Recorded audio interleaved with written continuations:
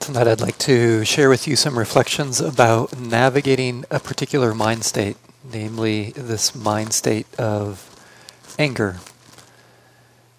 And when I say anger, I'm using this in a broad manner. I'm talking about that whole range of states of mind that you might have experienced already on this retreat, from subtle irritation to annoyance, to frustration, to anger, or even rage. How do we skillfully navigate that quality that can come up in this predicament of being a human being? And where I'd like to begin is to share with you an image that the Buddha gives around this from the Dhammapada in this chapter on anger. And there's this analogy.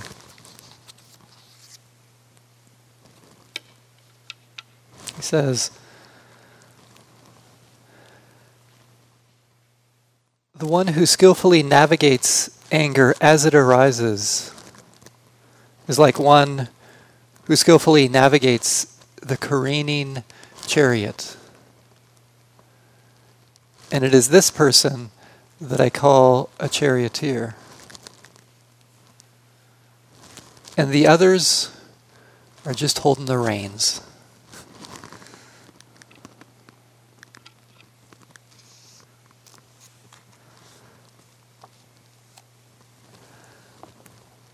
I appreciate that vision, that to gain skill in this realm of this kind of energetic quality of anger, is like that charioteer. There's a power to that quality of mind state that you've probably noticed, or that emotion. There's such a force there, like the horses pulling a charioteer. And it takes that skill, that art of being able to navigate that force. But you can't completely control those horses. But there is a way of skillfully steering that energy in a particular way. And it's so different than merely holding the reins and being a victim to that force that can visit us.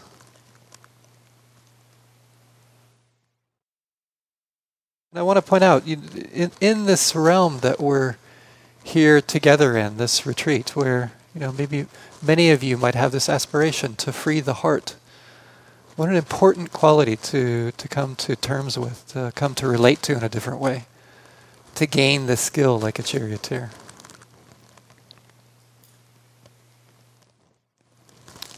And I want to point out, I know all of you know this, the destructive force that anger has had in our society.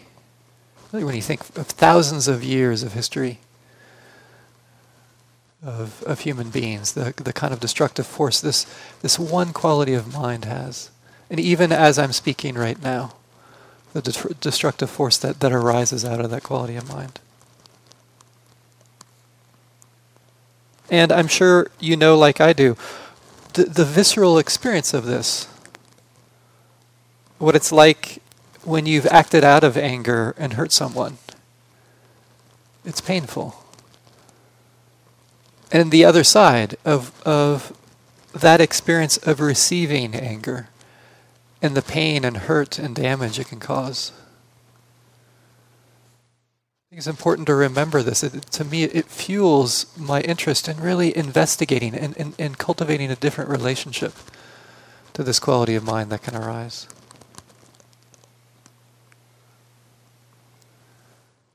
And probably here on retreat, right?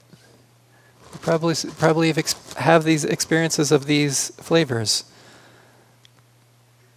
That irritation towards another yogi, or the annoyance, maybe at a staff member, or to ourselves. Have you noticed the kind of the poisonous quality when we get angry at ourselves? And then that other quality that can create such a whirlpool. Those people that you've brought on retreat that aren't really on retreat.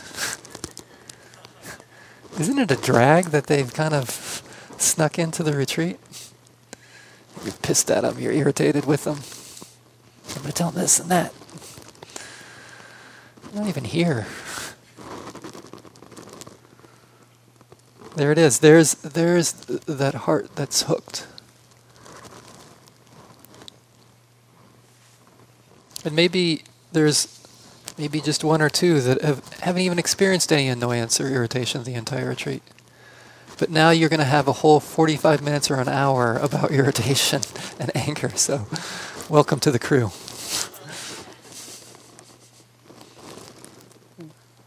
In some way, we're all in this together.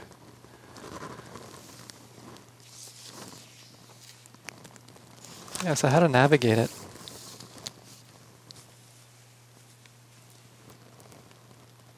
And I'll say it's tricky. I actually find this topic to be very complex. It's actually not so simple. And I think one of the reasons is I would say that the energy of anger, this is where language gets a little bit tricky. The energy of anger, maybe not anger itself. I'm using anger as an unskillful quality of mind. That energy allows us to have clear boundaries around other people, which can be really important in many situations. It can also fuel what I'd call a skillful outrage, or that fierce compassion that's needed to address systems of harm such as racism or sexism. This is important. There is a place for this. Just as the Buddha says, it's important to praise that which deserves praise, but it's also important to dispraise that which deserves dispraise. Both are important. But to do this skillfully, it requires a different relationship to this energy, these qualities of mind that visit us.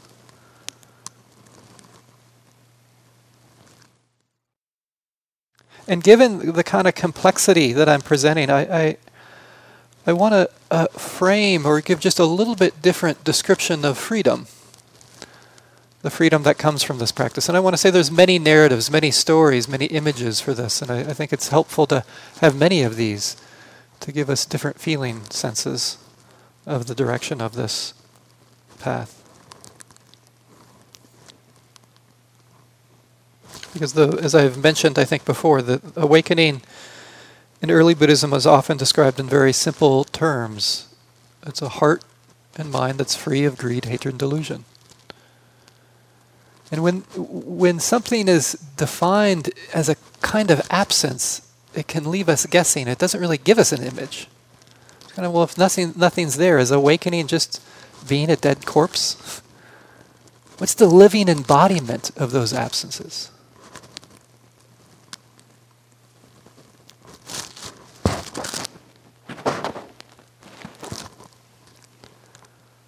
So I want to give a different view of this. And this comes from actually a classic Zen text called the Blue Cliff Record, in Japanese, the Hekigan Roku. And there's one story in there about really one of the great Zen masters of the Chan tradition, or the Zen tradition, Yunmen. And it's this simple interchange that happens between a monk and the Zen master Yunmen. A monk comes and asks Yunmen, what are the teachings of a whole lifetime?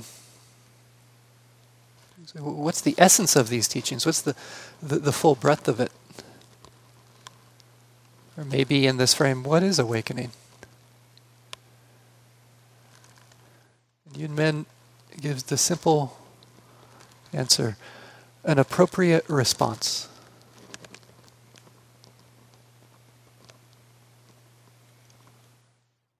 A heart that is free is a heart that can respond appropriately. And when I speak about anger tonight, the way I'm using that word, and maybe that whole range from irritation, annoyance to rage, is you could say the classic inappropriate response. We're just freeing the heart so we can respond appropriately to the world that we live in. That's freedom. I want to give an example of this that a fellow practitioner shared with me just a few months ago. It was a fellow practitioner, and she had gone to the Women's March in Washington, D.C. She's marching along. She's an African-American woman, and there's these two white guys with these signs on the side of the march, super hateful signs. And as she sees these signs, she says all she can really feel is how much they're suffering in their hatred. And her heart wells up with so much love. This is actually kind of crazy when she told me this. She had this impulse just to run towards them with her arms open to hug them. And as she's running towards them with her arms open, they actually drop their signs and open their arms. And she has this beautiful embrace with both of them. Just in the moment. You know, the power of the heart that can respond appropriately. And then a number of months later, she was at a protest in the city that she lives in. And again, another young white guy with a really hateful sign and really, really spouting all these racist slurs. And then she was very stern and forcefully told him, listen, if this is the narrative, basically, if this is the story you're telling and this is what you're interested in, you need to leave my town. Basically, get out of here. There was a force there. Again, I would say another appropriate response.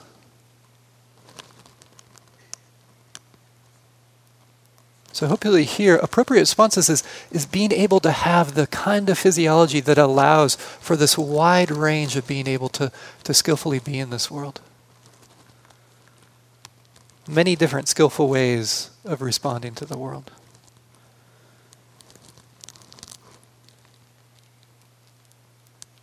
So it's really cultivating the capacity for this, you could say, energetic quality underneath anger, to be with it in a skillful way rather than in terms of it, rather than it turning into a kind of unskillful reactivity.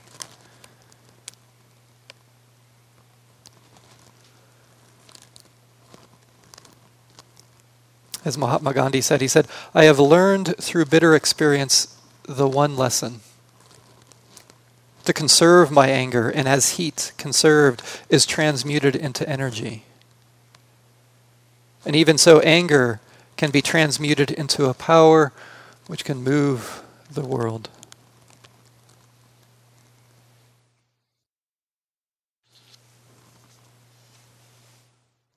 Being the skillful charioteer, not just holding the reins, but being able to navigate the force of that moving through our heart and our body and our mind in a way that allows for an appropriate response. And I think that's the wonderful thing about being on long retreat. Something that I feel like just can't happen on a week-long retreat. The sense to really have the time to investigate, to be with these challenging states of mind again and again and again. Just the willingness to be in the mess of it, the chaos of it, and starting to get a sense of how can I start to relate to this in a different way, to gain the skill of a charioteer. Because it takes that time, it takes the time and the patience to come back to these states of mind in various ways to learn the skill of the charioteer.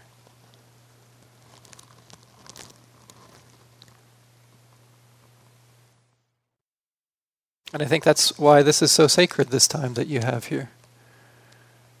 Just an encouragement to really make the best use of this time in light of this. So again, we have this theme of anger, the whole range, and this different vision of freedom, of it being to release the heart, to free the heart so there can be an appropriate response.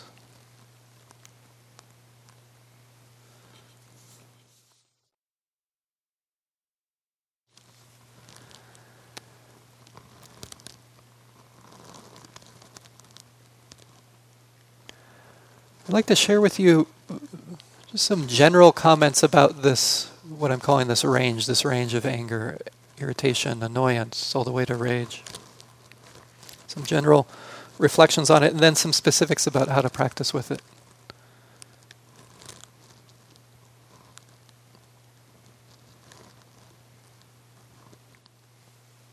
I want to point out that many of us, I mean, I don't know all of you, but I'm guessing here, but many of us have a complicated or complex relationship to our emotions. And some of it is because how the heart and mind has been conditioned by society. There's a societal dynamic around this.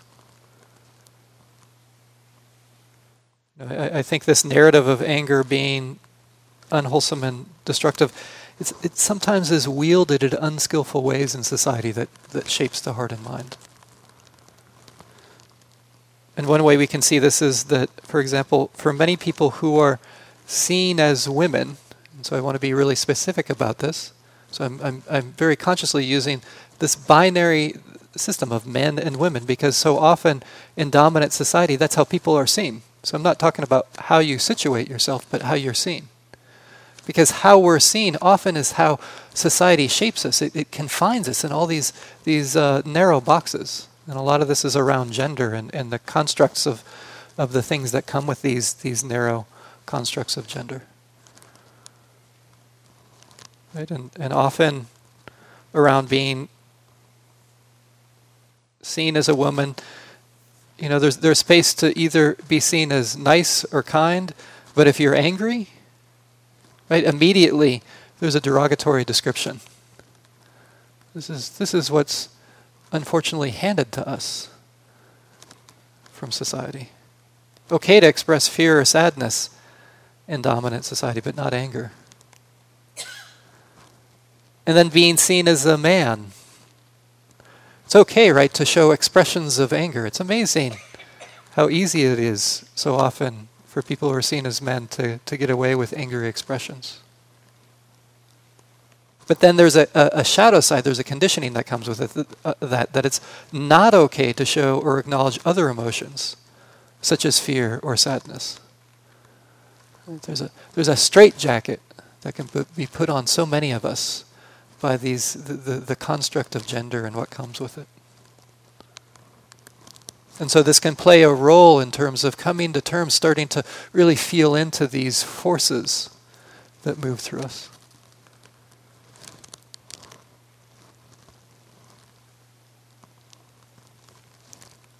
I think another quality of anger is how seductive and mesmerizing it is. Have you noticed this? This is what I so appreciated about Susie's talk last night, is it really is a manifestation of Mara. How it so easily blinds us. I'd like to share a story about this because, again, I think this is a really important facet to become aware of.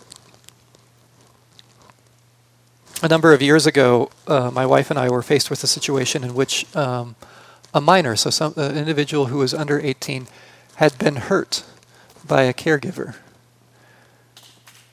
And it was, for me, it was the perfect situation to feel righteous anger, right? It was just perfect. Someone, who was in a position who should have been cared for but wasn't being cared for, and then someone who should have been doing the caring who wasn't. Maybe you can relate to this. Sometimes these conditions come that can make anger feel so right. And I want to say, when I was in the midst of that, I just felt so crystal clear about the situation and how to deal with it. I was really right about it.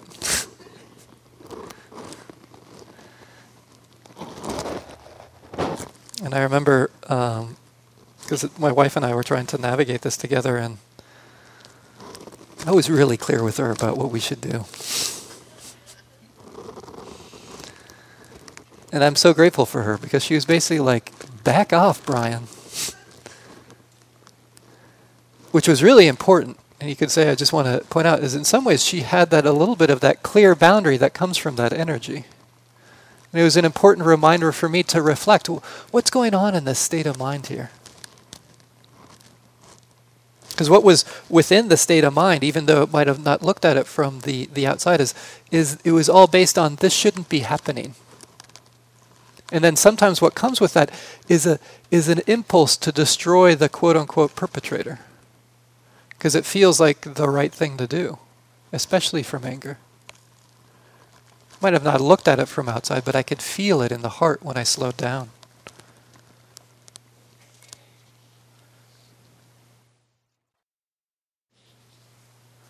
And I think when I started to slow down and really bring the practice in, and I'll go over the details of this, then things could start to shift from this shouldn't be happening to actually this is what's happening. This is the way it is. Like this is what's happened, and this is the way it is. Oh, okay, yeah. This is what happens in the world. Harm. Yep, here it is. Oh, so now what to do from there? And that was piercing the veil that Mara had put up. And again, we were taking very clear actions. We got the law involved. There was legal actions. There was actually a lot of pressure put on the situation to make things come to a place where there was some kind of amelioration, a bettering of the situation. So it was still tense and conflictual, but the heart was different. So it wasn't like the heart got to a place where it just collapsed. There could be an appropriate response rather than an unskillful response. This is the direction, but it was so seductive. I felt so right. I think it's so important to question when there's that energy in the heart and mind. As I sometimes tell myself, Brian, do you want to be right or do you want to be free?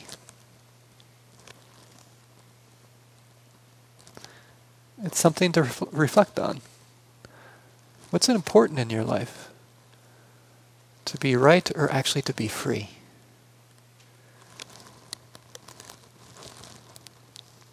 So how to navigate this on retreat when this comes up? Then I want to see if I could speak to the whole range here. To really cultivate a more skillful relationship with it. And I'd like to frame it by giving another image that will come through this story as a way of maybe to keep in contact with how to navigate such a difficult state of mind, which I want to say you can probably apply to other difficult emotions that may be arising, at least some of them. And it's a Taoist story. And to remember in Taoist stories, at least in some of them, when Confucius is in these stories, he doesn't come out looking so well. So it's one of these stories. So here's Confucius, and here's Confucius, but he's there with all of his students at this huge river, massive river, and they're right next to the river as it begins to transition into this waterfall that's 350 feet high. So massive waterfall, massive water going over this very, very high water, very, very high drop. And as they're standing there, there's a woman that they see in the river heading towards the waterfall. Right in the water. And through panic and alarm, Confucius sends his students to travel down to the bottom of the waterfall to see if they could be there to help the woman going through, over the waterfall. But by the time they get down there, the woman is already kind of out of the water and dried herself off and kind of singing. And when Confucius gets down there, he's really quite surprised about this.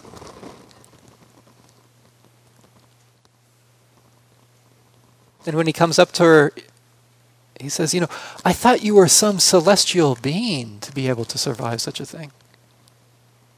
But when I look at you, I see that you're just a human being. So please tell me, how do you tread the water? How do you swim? How does this happen? And she says, I have no particular way. It became my nature to follow it, and now my success in it is as sure as fate. I enter and go down with the water in the very center of its whirl and come up again with it when it whirls the other way. I follow the way of the water, and I do nothing contrary to it of myself. This is how I swim.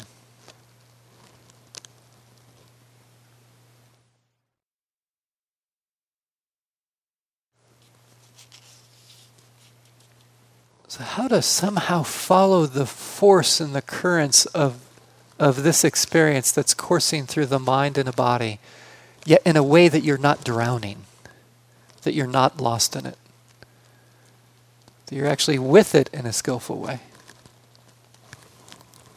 How to do this? Just like that woman swimming over the waterfall.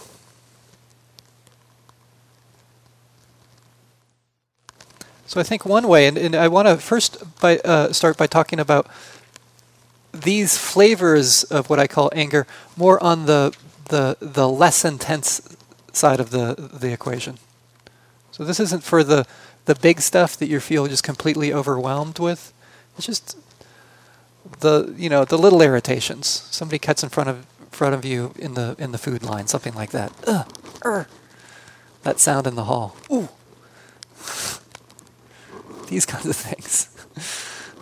It's good to start with the small stuff. The little annoyances or irritations. And what I find so helpful is to have this willingness to touch what I call the direct experience of it. So I want to be clear about this. It's like if you're in the water heading towards the waterfall, it's really becoming intimate with the flow of water. The details of it. So I want to give again another story around this to help exemplify what I mean by touching the direct experience around this. Kind of noticing the elements of such an experience. So a few years ago I was on a month-long retreat and I was following the 8 precepts. And for me, when I'm on a long retreat and I'm following the 8 precepts, it's usually just the way my system works. The first, 3, 4, 5 days, it takes a while for my system to get used to not eating after the noonday meal. And as a result of it, it was actually really cool. It was really interesting. So I'd go to breakfast, and before I'd eat, since there was so much anger, so much hunger, I would look around and it would be like, it just felt like the world was filled with irritating people. It's like they're all over the place. They're walking around, they're clinking their spoons. It's like, oh my God, swallowing. And then when I was finished with my breakfast, it was really so stark. I'd finish my breakfast, and then there'd be a sense of fullness, and then it'd be like all these lovely people all around me. I just felt like feeling the love. It was so great. And what I want to point out about this, so I want to point out, this is important, that if I were to stop right here in my description, I have not shared with you touching the direct experience. Like hopefully some of you heard this example of how irritation arises and how it passes away as a bad example. So sometimes I like to give bad examples because they stick in your mind more. It's like, oh, Brian, you gave me a really bad example. Now I know what direct experience is like. It's such a bad example, right? It's probably the first thing that came to your mind. It's like, oh my God, you could feel the irritation. This is a bad example of direct experience. I know you were thinking that, right?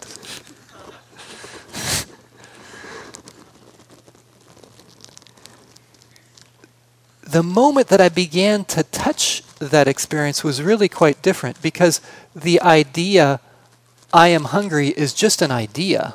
It's just a thought that is pasted upon an experience. I'm not touching experience. That's kind of what I call when I'm involved in sort of kind of mindfulness. Touching experience is noticing, oh, there's an unpleasant sensations in the body right now. Oh, interesting. And it has kind of a gnawing, kind of aching feeling to it in the torso here. That's the direct experience. That's very different than the concept I am hungry. That idea might arise out of that, but I became intimate with it, like I was touching the flowing water when I could taste that. Oh yeah, this is the direct experience right now. The gnawing, aching, unpleasant sensations in the body. Oh, there it is. And this is why it's so wonderful to come to the body, because when we come to the body, we touch direct experience.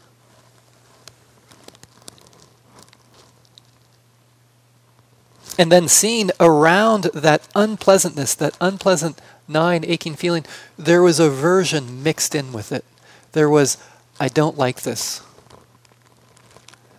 And then when there is a sense of really being with that, feeling that, there could be the recognition of how it was actually coloring what I was seeing. Oh, this is the activity of perception, and it's colored. It sees people in a particular way. That's direct experience.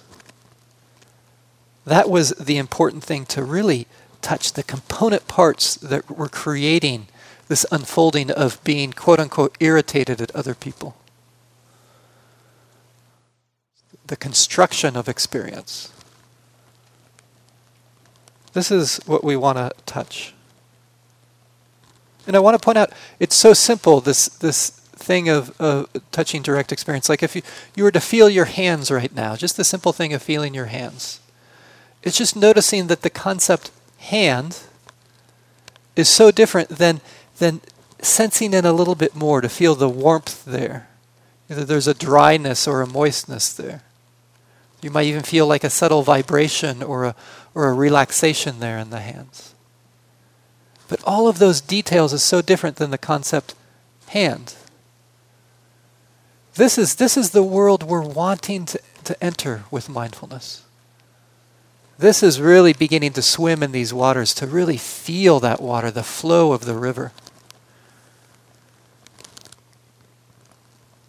And I want to point out, we can do the same thing when we're hooked by that story that we're so irritated by. What's going on there? Oh, remembering is happening. Oh, and in the remembering, there might be particular images or words. Oh, and it's unpleasant, and there's a kind of aversion there. Or sometimes what I find in there is a wanting. I'm wanting to tell that person something. I'm wanting to find a resolution to that memory or the remembering that's happening. Oh, and then there's the bracing of feeling that in the body. It feels like this.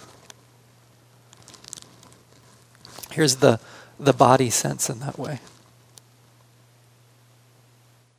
Because it's direct experience that's going to cultivate your capacity to be with this force that moves through the mind and body.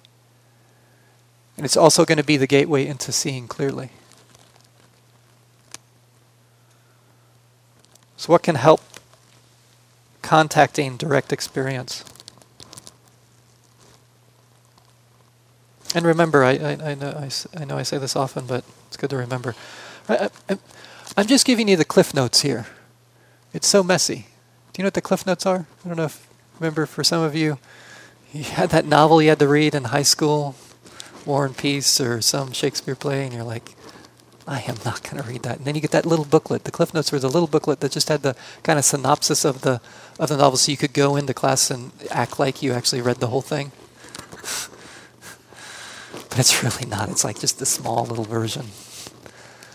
So please remember, whenever I give a Dharma talk, I'm just giving you the cliff notes. There's a whole chaotic novel that you're having to traverse in there.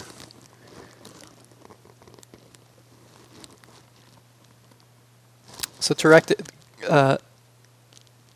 touching the direct experience around this whole range of flavor, anger, annoyance, irritation. And one of the big skills is to separate the emotion from the object of it. So if I'm angry at someone or something or even myself, it's the curiosity of the emotion itself and dropping what the object is. Or another way is it's the skill in dropping the story. And this is where I find it's really helpful to label anger or irritation or annoyance. Because then what's the associative link that I started to create in my mind is when I say that word, irritation, it's like, oh cool, let me check out what irritation feels like in and of itself. Oh, what's this like? Oh, it feels like this. Interesting. Because being lost in the story is like drowning. Have you noticed that? That's the act of drowning. We're looking to swim, not to drown. And yeah, it's going to be messy. It might be you might just get a few moments of stepping out of the story and feeling into the emotional quality, the tightness or the gnawing or aching feeling, and then the mind gets lost in the story again. You bring it back, gets lost in the story, you bring it back.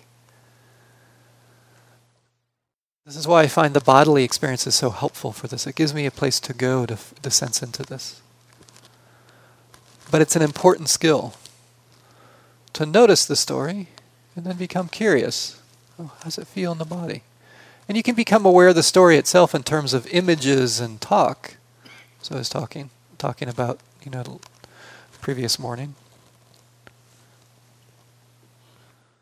So that's stepping out of the story and being aware of kind of all these different flavors here, especially in terms of the body. And it can be helpful, as I said, to label the emotion. Because it can broaden our sense of the emotional world that we live in.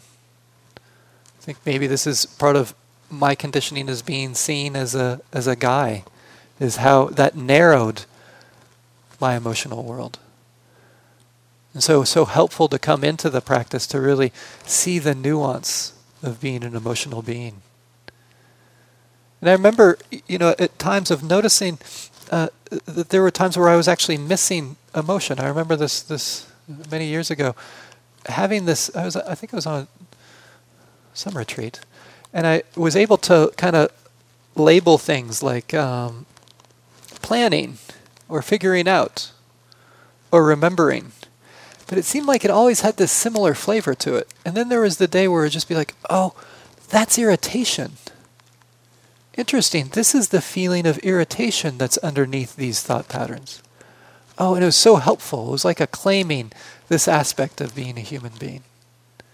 And the labeling it was really helpful. So just a curiosity around the emotional quality, especially around thought.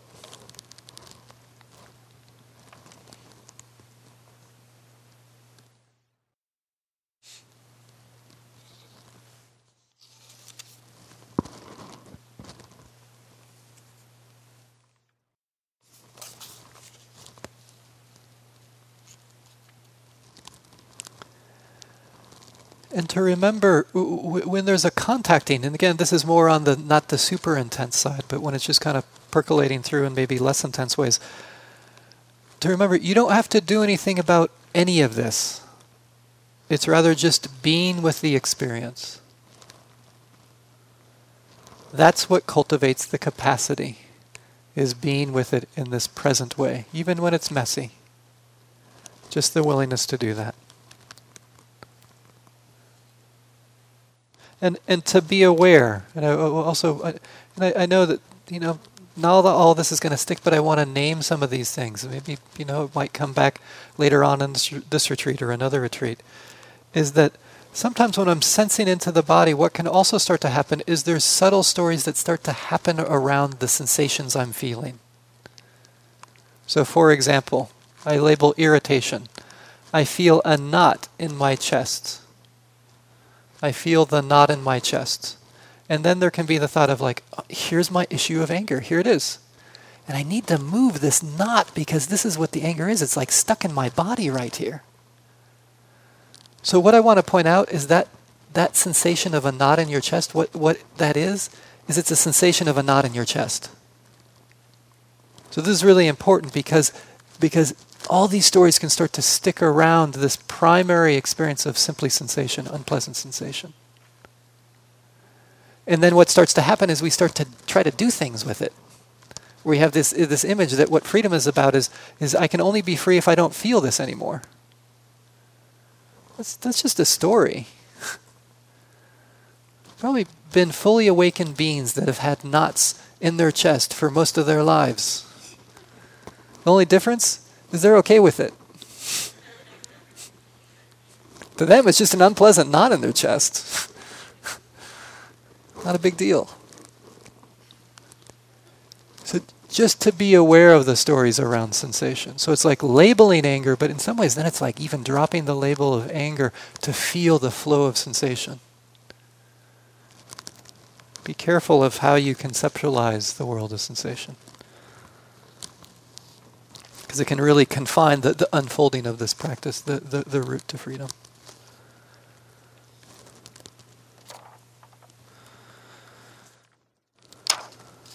Oh boy. So a few more things about sinking into the direct experience and the whole fabric of anger, irritation, annoyance. I'd like to share with you a quote that helps frame this next piece. It comes from James Baldwin. He says, "I imagine one of the reasons people cling to their hates so stubbornly," or we could use the word anger in this sentence. "I imagine one of the reasons people cling to their anger so stubbornly is because they sense once anger is gone, they will be forced to deal with the pain."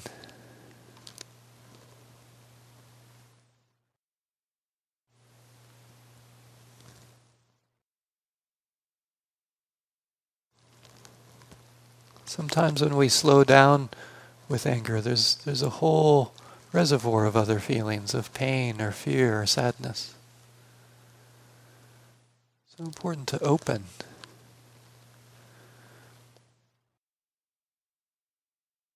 And the way that I open, which I find so helpful around this, is the importance of bringing in the heart. The heart is so important for this process of moving into mindfulness. And in particular, self-compassion. Self-compassion I find to be an essential ingredient. In some ways, I'm a little reticent. I share this so much in my discussions with people that I know for those of you who have had meetings with me, you're going to hear this so many times. I apologize. But I think it's so important is the ability to bring self-compassion in and during these tough times around these flavors, especially when this gets intense. So this is also for the intense side of this. The way I practice self-compassion is, again, this is my own training of what's helped me is I boil it down to one word. It's been boiled down to one word or to one phrase. And the one word, if I can remember it, is ouch. And what's implied in that, I sometimes use this phrase, this is difficult right now. I'm having a hard time right now. And I actually care about it. I really care about myself going through this. And I wish for myself some freedom around this. It's such a powerful tool because it cuts through all the analyzing, the figuring out, the giving myself a hard time because I haven't figured out how to touch direct experience. It's just like, oh, this is tough. And then the heart softens. Because that's when I drown, is when I'm bracing. And when the heart softens, it's like this buoy that happens that just lifts me up in the current of the stream. I don't even need to know how to swim. It elevates me because it softens and opens the heart. Can you remember that? That sense of softening, self-compassion. And then it's often that's when I touch the other flavors that are there, the fear or the wanting. So often with anger for me, I'm wanting to be in control. Like that situation I told you that shouldn't be happening. I wanted to be in control of it. You ever notice that? I really want to find that control. And that anger is seeking for that. Or sometimes you might have noticed with anger, it's because a boundary's been broken in my life and I really hurt. And the pain is deep and I need to somehow feel into that in a compassionate way. So it's sometimes honoring the message of anger. Why you've been hurt and you're wanting a sense of safety and ease. So important to sense into these dimensions of irritation and annoyance and anger.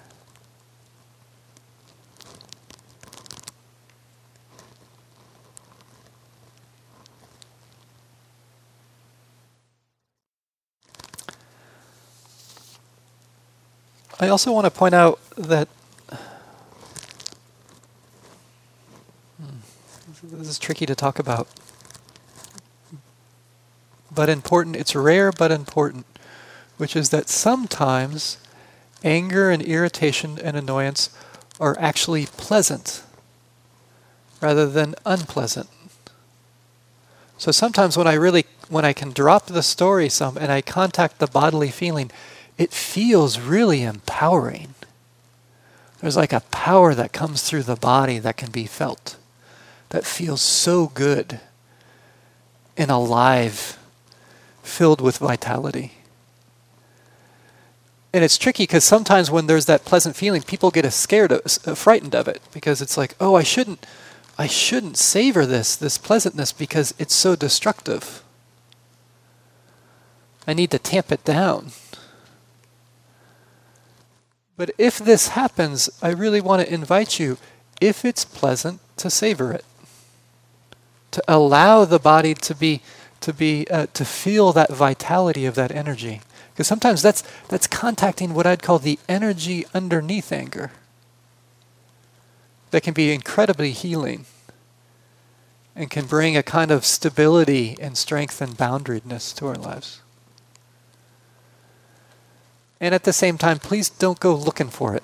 Don't go to your meetings. Damn it, it always feels unpleasant. Maybe I'm doing something wrong. No, probably 99% of the time when you feel irritation and anger and annoyance, it will be unpleasant. Don't try to make it pleasant. I'm just saying there's sometimes these rare times where it can be that way. If it's that way, to allow it to be that way. And if on this retreat it never feels pleasant, it doesn't mean that your retreat is not going well. It just means that you're having unpleasant sensations. That's the stories around sensations that the mind can create.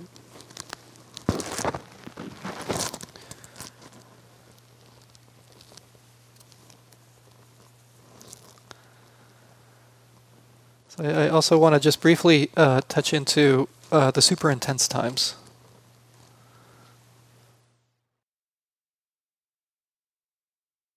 Before that, just because I'm feeling it right now, and I know this is just me, but when I talk about this, it's like I get so excited about this. I'm like, wow! In some ways, this is going to sound a little perverse. I just hope all of you get a little irritated or annoyed at sometimes, because it's so fascinating. It's such a cool experiment to engage in.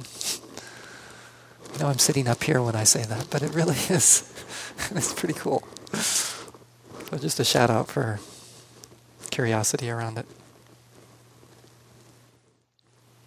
Okay, super intense times. One place that I find that this can get really sticky and intense, and it can overwhelm mindfulness really quite easily, is when it's directed towards myself. Have you noticed, it really can have a tenacious stickiness to it, which is really quite challenging. So I just want to acknowledge that as I'm talking about these super intense times. And when I say super intense, it's those times where it just feels like you're just drowning in the story. You can't find a way out at all. You try to note it doesn't work. You try to feel the body, lost, and it just feels like it's consuming you. A few things that sometimes allow you to come up just for moments of air. There are times on retreat where there's just going to be some drowning. Sometimes it's just the way it is. One, to know it will pass. To remember, this is an arising and a passing away. It's not something permanent. When I'm sitting in meditation, sometimes I'll open up my eyes and I'll look around. Like the ceiling can be really helpful for this, just to notice the details of the slats and the different boards and the wood and the coloration of the wood. And I'm trying to actually get the head and the neck moving a little bit, just to look around and come into the visual field and being present with the visual field. just in order to bring in another sense experience that can be helpful, just to modulate that a little bit. And then sometimes what I'll do after that is I'll come up, I'll feel the body a little bit around this intense emotion, then I might open my eyes again, and then I come in again. It's just to cut the experience a little bit. It's not in order to try to get rid of the experience or to get away from it. It's to help modulate the intensity. So I'm offering these instructions to you. So these are different ways in order to open up the space to be with these emotions. And similarly, sometimes when it's not super intense, but kind of intense, a lot of times what I contact first is a feeling of groundedness in the body. Because sometimes I put my attention on the feeling of groundedness, and it like provides a container to feel some of like the anger, the annoyance, a little bit more in the background. So not directly paying attention to it, but having the attention on something that feels more grounding in some way, and then allowing that to be there in that space.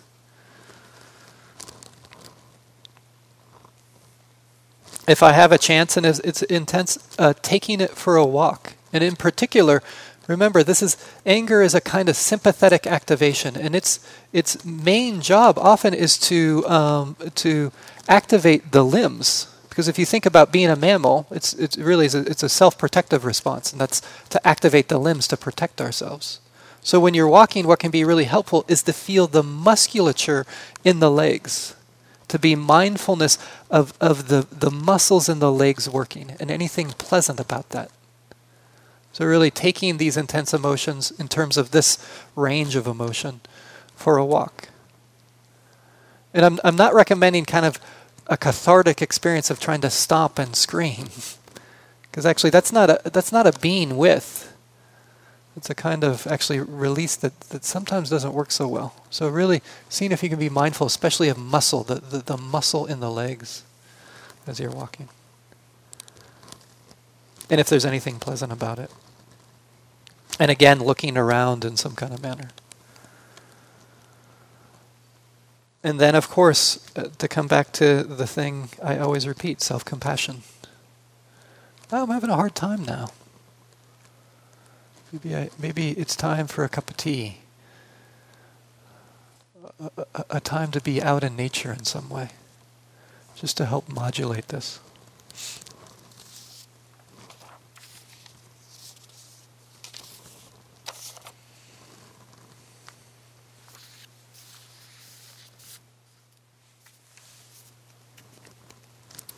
So this realm of anger, to allow for an appropriate response. And these ways of coming into contact with it in a skillful way, like you could, like swimming in the water like that woman, so you can even go over the big waterfalls without drowning. Being able to ride the waves in some kind of manner, through touching it, through direct experience, through using self-compassion. Feeling it in the body in all these ways, feeling sensation and simply being with the unfolding of sensation. Just to end with a short poem by Ryokan that I think expresses this. Ryokan, the Zen poet, he says, to find the Buddhist way, drift east and west, come and go, entrusting yourself to the waves.